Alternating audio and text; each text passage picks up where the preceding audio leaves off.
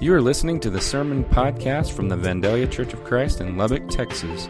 We are a community that believes in the value of all people. You can find out more about us at www.vandalia.org or follow us on Facebook, Twitter, or Instagram at Vandalia Church.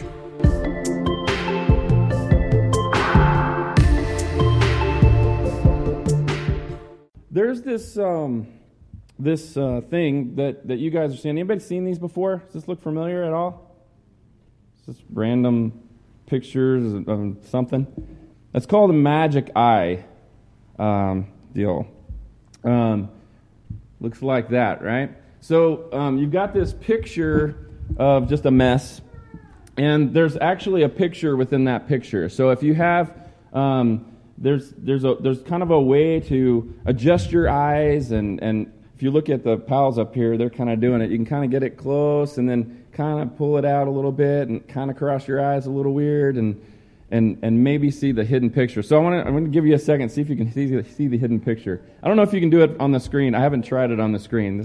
So that's why I put the papers out there. I haven't tried the screen. Can you do it? I know Keaton can do it really easily. Some people get really frustrated really quickly. Anybody see it? See any hidden pictures? Sammy back there? Frank, you think so?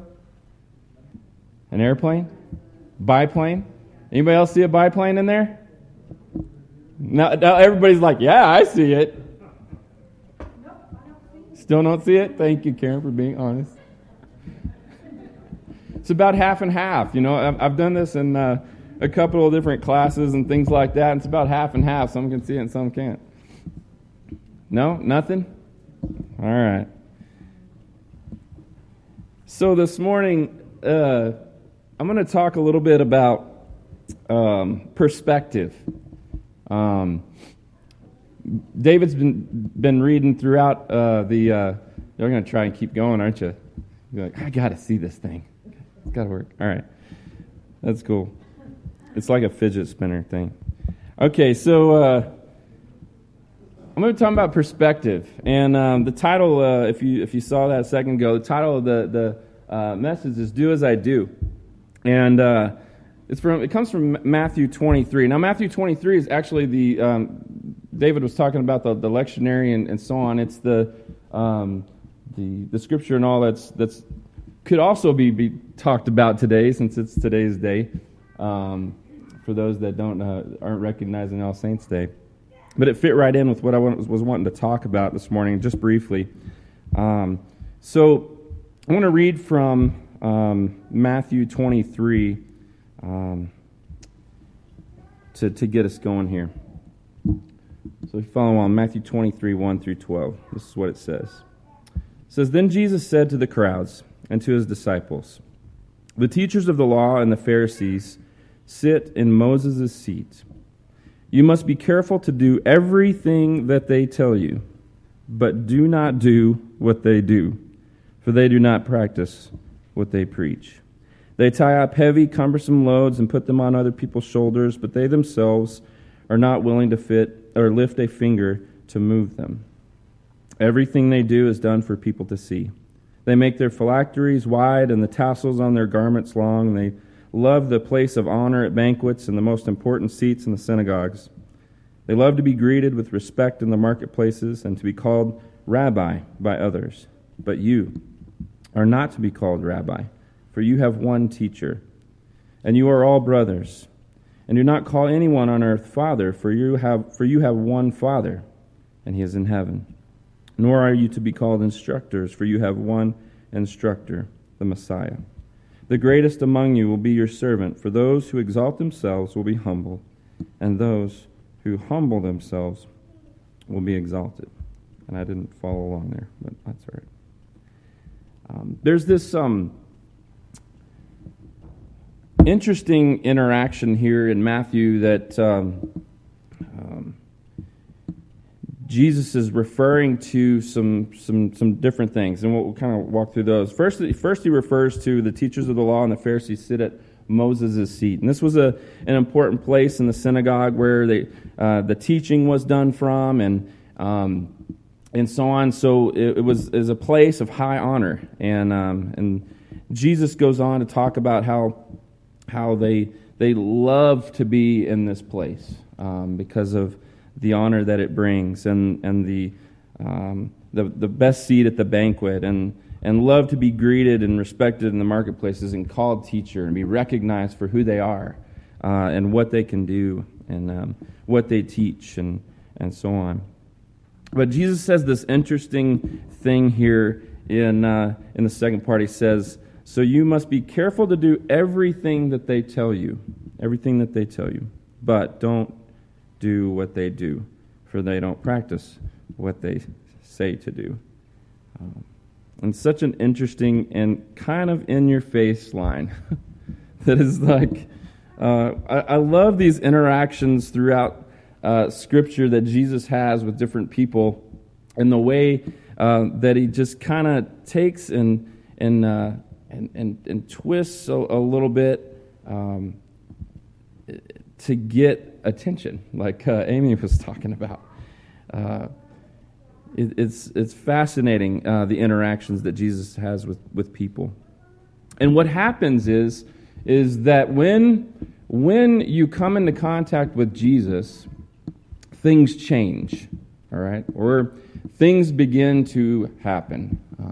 Any person that interacts with Jesus at any moment, whether it's the Pharisees, they have certain types of reactions. There are people that are that when he's going about and he's teaching, they'll have different reactions, and things will begin to happen in their minds and their thoughts, and physical things happen sometimes.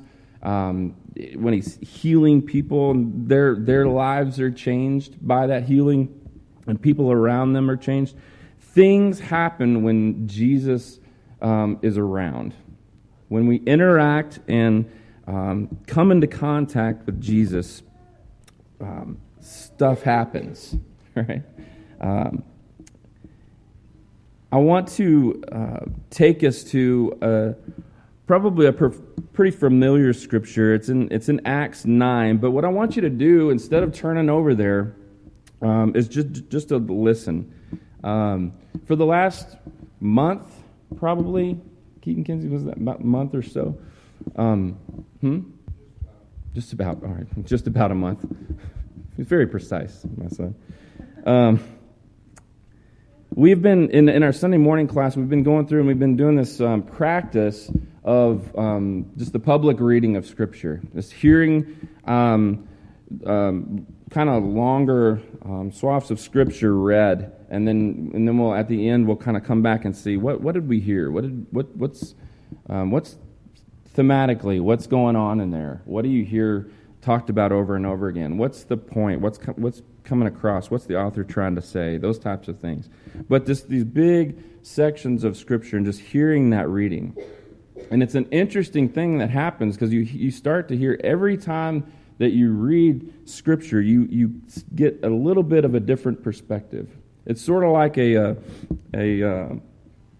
crystal kind of thing. You know, when you look at, or a diamond, when you look at and you turn a diamond, you know, it changes a little bit. Every time you look around it and change, light hits it differently. You see different things. That's the way it is with Scripture. It's this beautiful thing. But so I want you to just listen as I read through this pretty familiar text in Acts 9, and just kind of hear and listen to what is going on here, because this is a really significant interaction with Jesus that really changes the course of history. And so I just want us to hear this, and we'll discuss it a little bit. It's Acts 9. Meanwhile, Saul was still breathing out murderous threats against the Lord's disciples. He went to the high priest and he asked him for the letters to the synagogues in Damascus, so that if he found any there who belonged to the way, whether men or women, he might take them as prisoners to Jerusalem. And as he neared Damascus on his journey, suddenly a light from heaven flashed around him. He fell to the ground and heard a voice say to him, "Saul, Saul, why do you persecute me?" "Who are you, Lord?" Saul asked. "I'm Jesus, whom you are persecuting," he replied. "Now get up and go into the city, and you will be told what you must do." The men traveling with Saul stood there speechless. They heard the sound but did not see anyone. And Saul got up from the ground, but when he opened his eyes, he couldn't see anything. So they led him by the hand into Damascus. For 3 days he was blind and did not eat or drink anything. In Damascus there was a disciple named Ananias. The Lord called to him in a vision, "Ananias." Got his attention, I would imagine. "Yes, Lord," he answered. The Lord told him, "Go to the house of Judas on Straight Street and ask for a man from Tarsus named Saul, for he is praying. And in a vision he has seen a man named Ananias come and place his hands on him to restore his sight." The Lord Ananias answered, "I've heard many reports about this man and all the harm he has done to your holy people in Jerusalem. And he has come here with authority from the chief priests to arrest all who call on your name." But the Lord said to Ananias, "Go." I like that. Go. "This man is my chosen instrument to proclaim my name to the Gentiles and their kings and to the people of Israel. I will show him how much he must suffer for my name." Then Ananias went to the house and entered it. Placing his hands on Saul, he said, "Brother Saul, the Lord Jesus, who appeared to you on the road as you were coming here, has sent me so that you may see again and be filled with the Holy Spirit." Immediately, something like scales fell from Saul's eyes, and he could see again, and he got up and was baptized. And after taking some food, he regained his strength. And Saul spent several days with the disciples in Damascus, and at once he began to preach in the synagogues that Jesus is the Son of God. Wow, right? Amazing interaction that Saul has here. And a lot of times we look at the big, this light appears and kind of this picture that we get of what's happening with Saul and his interaction with Jesus. But there's some little things in there that I think are interesting, at least when I'm reading through it, that just kind of stick out to me. And then I just want to point out a few things, and we'll go from there. As you hear through here, and this interaction happens with Saul, the light flashed around him. He fell to the ground in verse 4, and heard a voice say to him, "Saul, Saul, why do you persecute me?" And his answer is very interesting, because this is Saul, this guy that was part of this sect that was referred to in Matthew, and was followed the law. He was an important man in the Jewish faith, and so he fits in to this category that Jesus refers to in Matthew 23, this teachers of law and Pharisees category. And what's really interesting is his answer. He says, "Who are you, Lord?" It's like he doesn't know him. It's like he doesn't hear his voice. And Jesus says in other places that my sheep, they know my voice, right? And they follow. But Saul doesn't seem to know the voice. And in contrast, later on, you have a similar interaction that Ananias has. It says, "In Damascus there was a disciple named Ananias," verse 10. "The Lord called to him in a vision, and Ananias says, 'Yes, Lord.' Knows who he is immediately." It's an interesting contrast that we see between Saul and Ananias. The one who knows his voice and the one who doesn't. And as you're walking through here, and you see this thing that happens with Paul, this transformation that begins to happen rather quickly. There's a couple of things or another thing that's really interesting as it talks about after he has the interaction on the road. He says to him, "Get up and go into the city, and you'll be told what to do." can imagine so much anticipation in Saul. And then he figures out pretty quickly, once the light and so on is all gone, and that he gets up and he opens his eyes, but he can't see anything. Talk about a drastic change. He's just kind of going along, having a good time, arresting people. And then all of a sudden, he can't see. He's blind. Changes his whole perspective. He can't go about doing what he was expected to do. He doesn't know what he's supposed to do now. And so these men that are with him lead him to Damascus. And then 3 days he's in this state. Doesn't eat and drink, probably pretty upset. I can imagine the turmoil that he's going through. And in Damascus we have this interaction with Ananias. And then further along, it's just this beautiful picture that happens here at the end of that reading. That when Ananias went to the house, he entered it, placing his hands on Saul. He says to him, "Brother Saul." He calls him brother because he already knows what God has told him and what he's going to do through Saul, this man Saul. He believes it. So he already knows that he is his brother, because he's going to be changed. Powerful. And it goes on to say that, he said, "Jesus appeared to you on the road as you were coming here, sent me so that you may see again and be filled with the Holy Spirit." And immediately something like scales fell from Saul's eyes, and he could see again. But the interesting thing is that he doesn't just see again, right?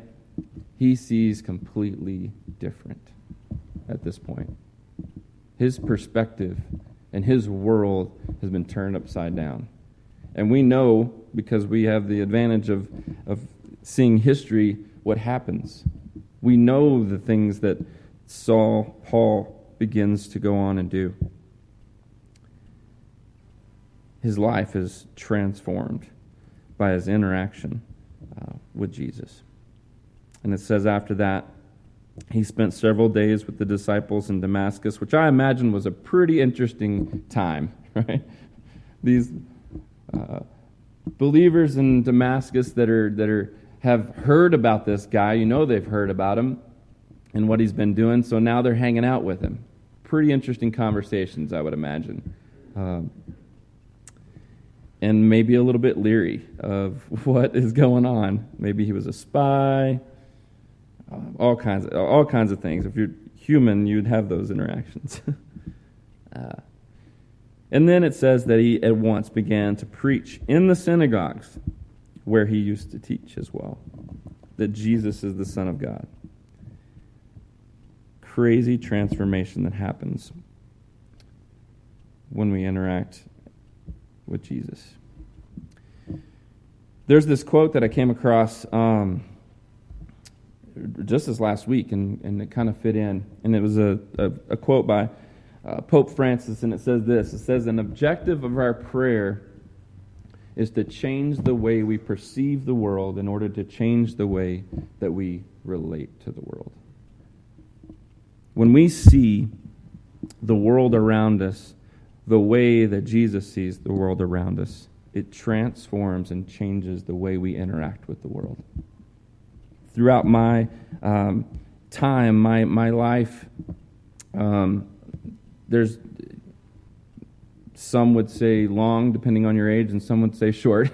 But in that time, there's been so many shifts and changes and transformations. And Sherry wrote an article about change in our bulletin this week. And it's inevitable that things will change.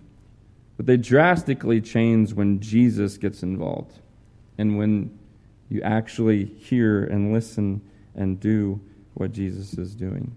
The interesting contrast is that in Matthew, Going back to Matthew, he says, you must be careful to do everything that the Pharisees are telling you to do, but don't do what they do.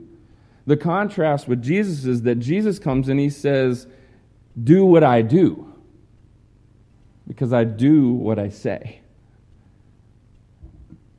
And it's a beautiful picture that we get in contrast in these two different stories that I think are so connected. And my prayer is that we continue as a church and as individuals, and that we continue to do what Christ does, to follow Him, to be imitators of Him and His way, no matter what the cost. Because sometimes it will cost. I want to encourage us this morning to continue to live out the calling that we've each had. There's this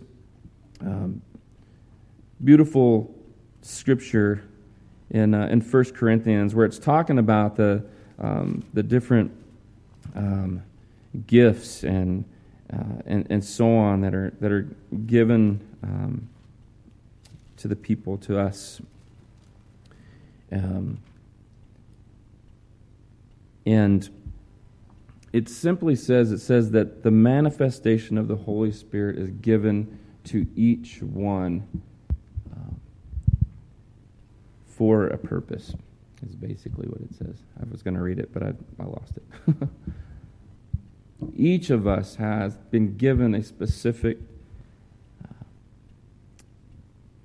gift, talent, to be used to follow, to do what Christ has called us to do on this earth.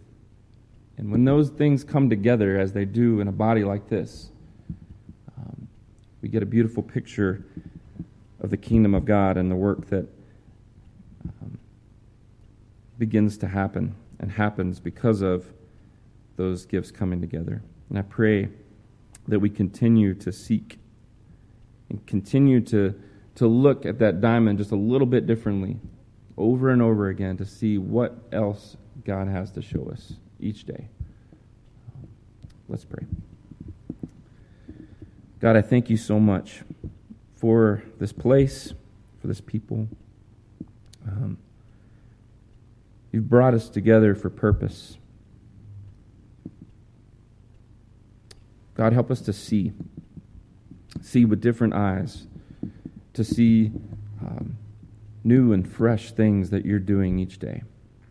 Open our eyes to the work that's going on around us that you're already doing. Empower us with your Spirit to do what you've called us to do, to be who you've called us to be. Father, no matter what that is,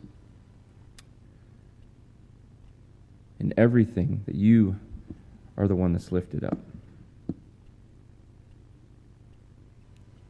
That your power is seen in our weakness. That your glory is revealed. We thank you and praise you this morning for the people that have gone before us, that have given those examples. We can all think of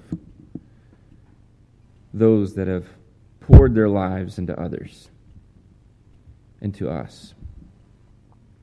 Father, I pray that we can carry on that love, that legacy that comes from you. Thank you for loving us despite us. It's in Jesus that we pray, and in your name we all say, amen.